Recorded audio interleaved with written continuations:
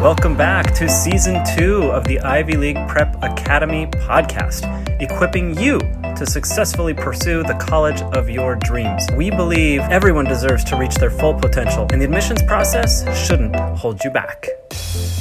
One of the things that people ask me all the time is when a student should begin preparing for college admissions. And they're often really surprised by my answer, because I honestly believe that middle school is the best time to prepare for college.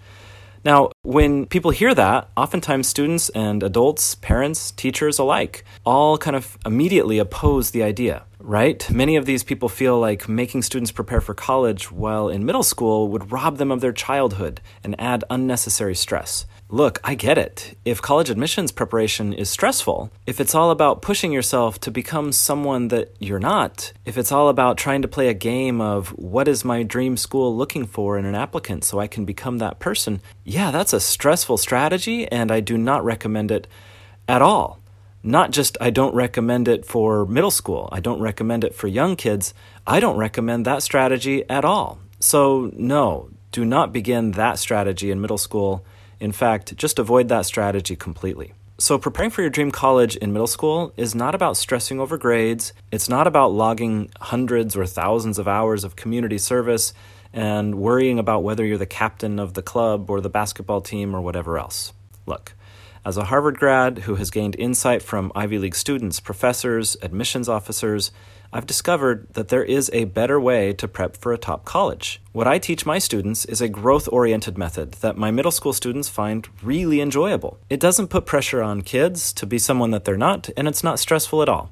In fact, as an educator, I see middle school students disengage at numbers that are just tragic. And I blame some of that disengagement for a lot of the misunderstandings about what education should be, what education is, and what preparing for university and preparing for professional life should look like. Those misunderstandings are a big part of the disengagement.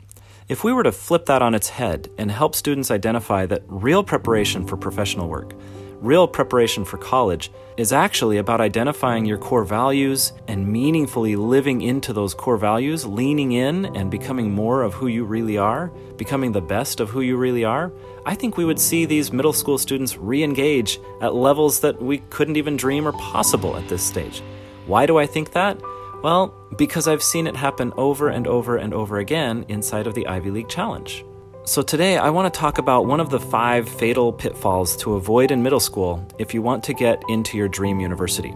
I've actually written a guide, it's free, and it's available to you if you'd like to download it, with 5 different pitfalls. Today we're going to talk about one of them, and that is the pitfall of neglecting to manage your relationships. So in middle school, managing relationships can be challenging, but it is crucial for success. Right? Over and over and over again as a teacher in middle school and high school, I've seen students' opportunities hinge on their peer group. And let me be really clear, the first relationship that you need to manage really, really well as a middle schooler, even though you're young, 12, 13 years old, I understand that at this age, the most important thing in your life is to be liked and to have peers that like you and appreciate you. And oftentimes you're willing to do things that are not you in order to earn their acceptance and earn what you think is their friendship. But let me be really clear. Those you allow into your inner circle will influence your motivations and your actions. If you surround yourself with friends who strive for excellence, you will become better together. If you surround yourself with those who are apathetic, you will be tempted to goof off and underperform. So choose your peer group wisely. Now, if you feel limited by the students at your school, then join an academic group or some other club online to keep your skills sharp and to have friendship and camaraderie and community that is more healthy and more supportive of your ambitions. I really can't emphasize enough that your peer group, your friends, will influence you a lot. It's really important to choose carefully and be proactive. But peers are not the only relationships that you need to manage.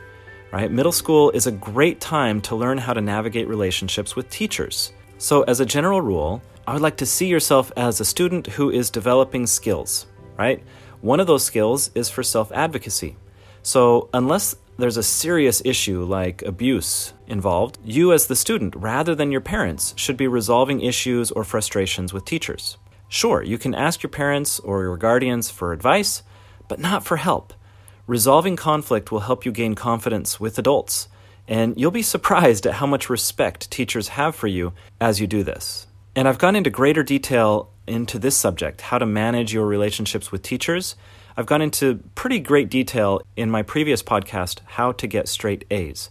I'll go ahead and link that podcast in the show notes as well. But I want you to remember that even in middle school, that it's important to develop relationships with teachers.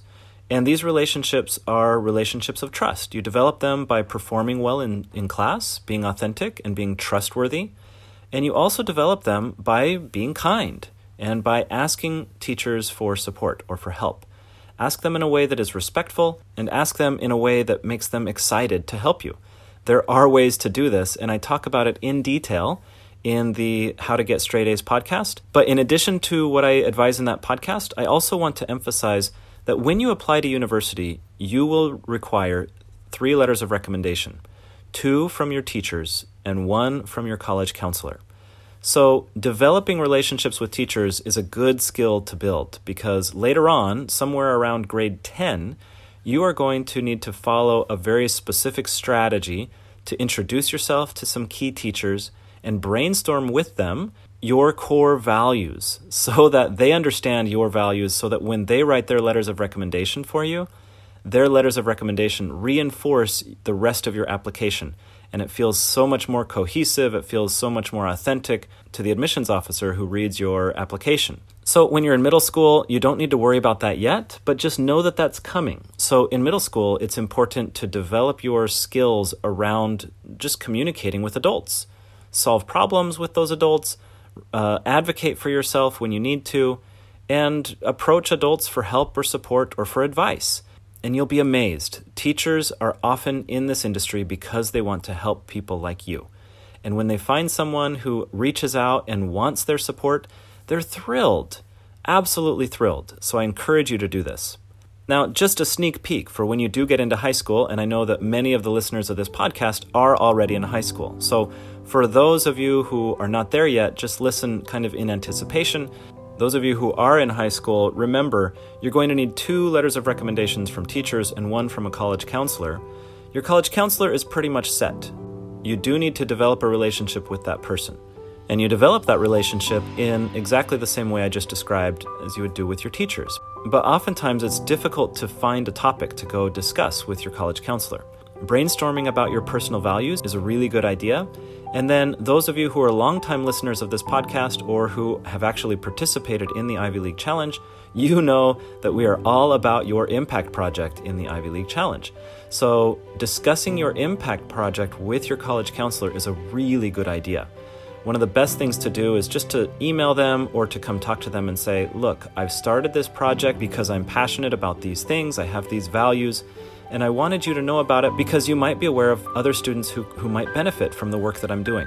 Little messages like that open up doorways to excellent conversations with your college counselor.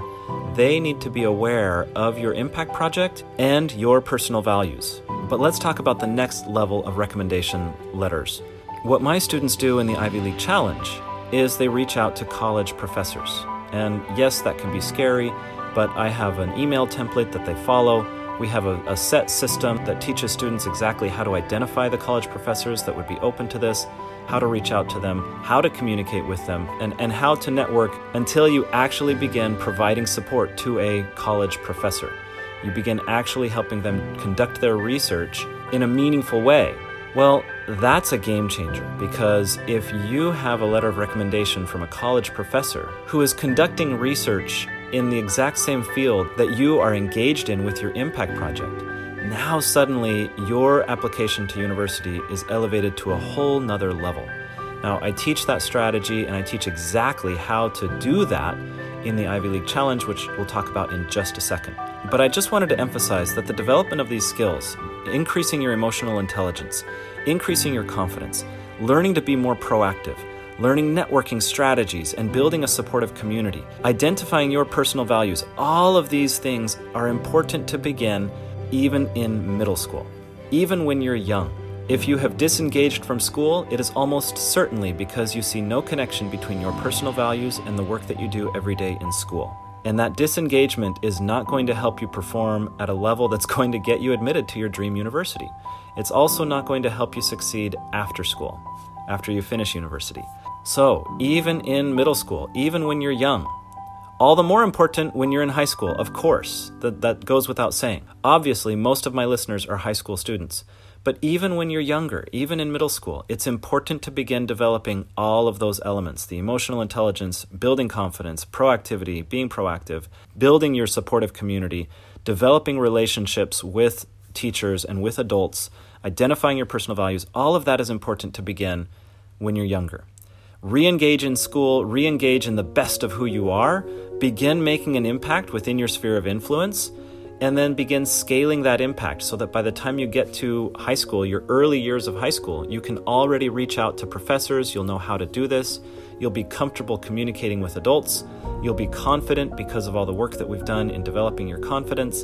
And then you can reach out to college professors, reach out to high school teachers, reach out to your college counselor, and even reach out to admissions officers at your dream university. Yes, these are all relationships that you want to develop in high school, and you begin developing those skills when you're still in middle school. So yes, middle school is a great time to begin preparing for university. It's not a time to be stressed out. It's not a time to worry about where you're going to go and what you need to do to get in. No, but it is an excellent time. It is the best time to re-engage based on your personal values. It's the best time to develop yourself.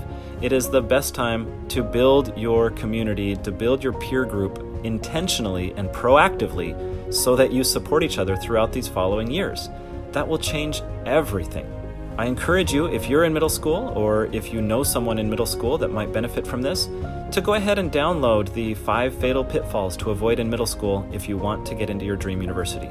It's a guide that I've written after graduating from Harvard and after spending hundreds of hours with Ivy League students, with Ivy League professors, with admissions officers to identify the best ways to prep for these top colleges. And even in middle school, there are important mistakes that you need to avoid.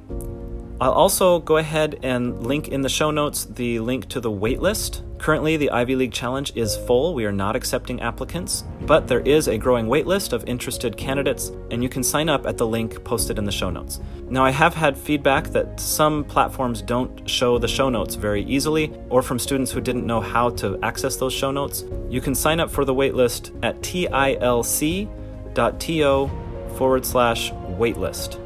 That's TILC, that stands for the Ivy League Challenge, tilc.to/waitlist. Remember that relationships will either help or hinder you on your path to your dream university. Do not neglect to manage them. This is your time. Let's do this.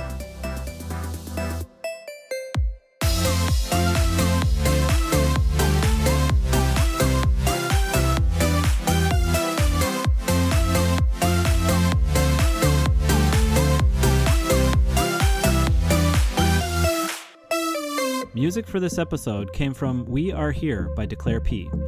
I'm Steve Gardner. If you like what you heard, please subscribe and share with a friend. Thanks for listening.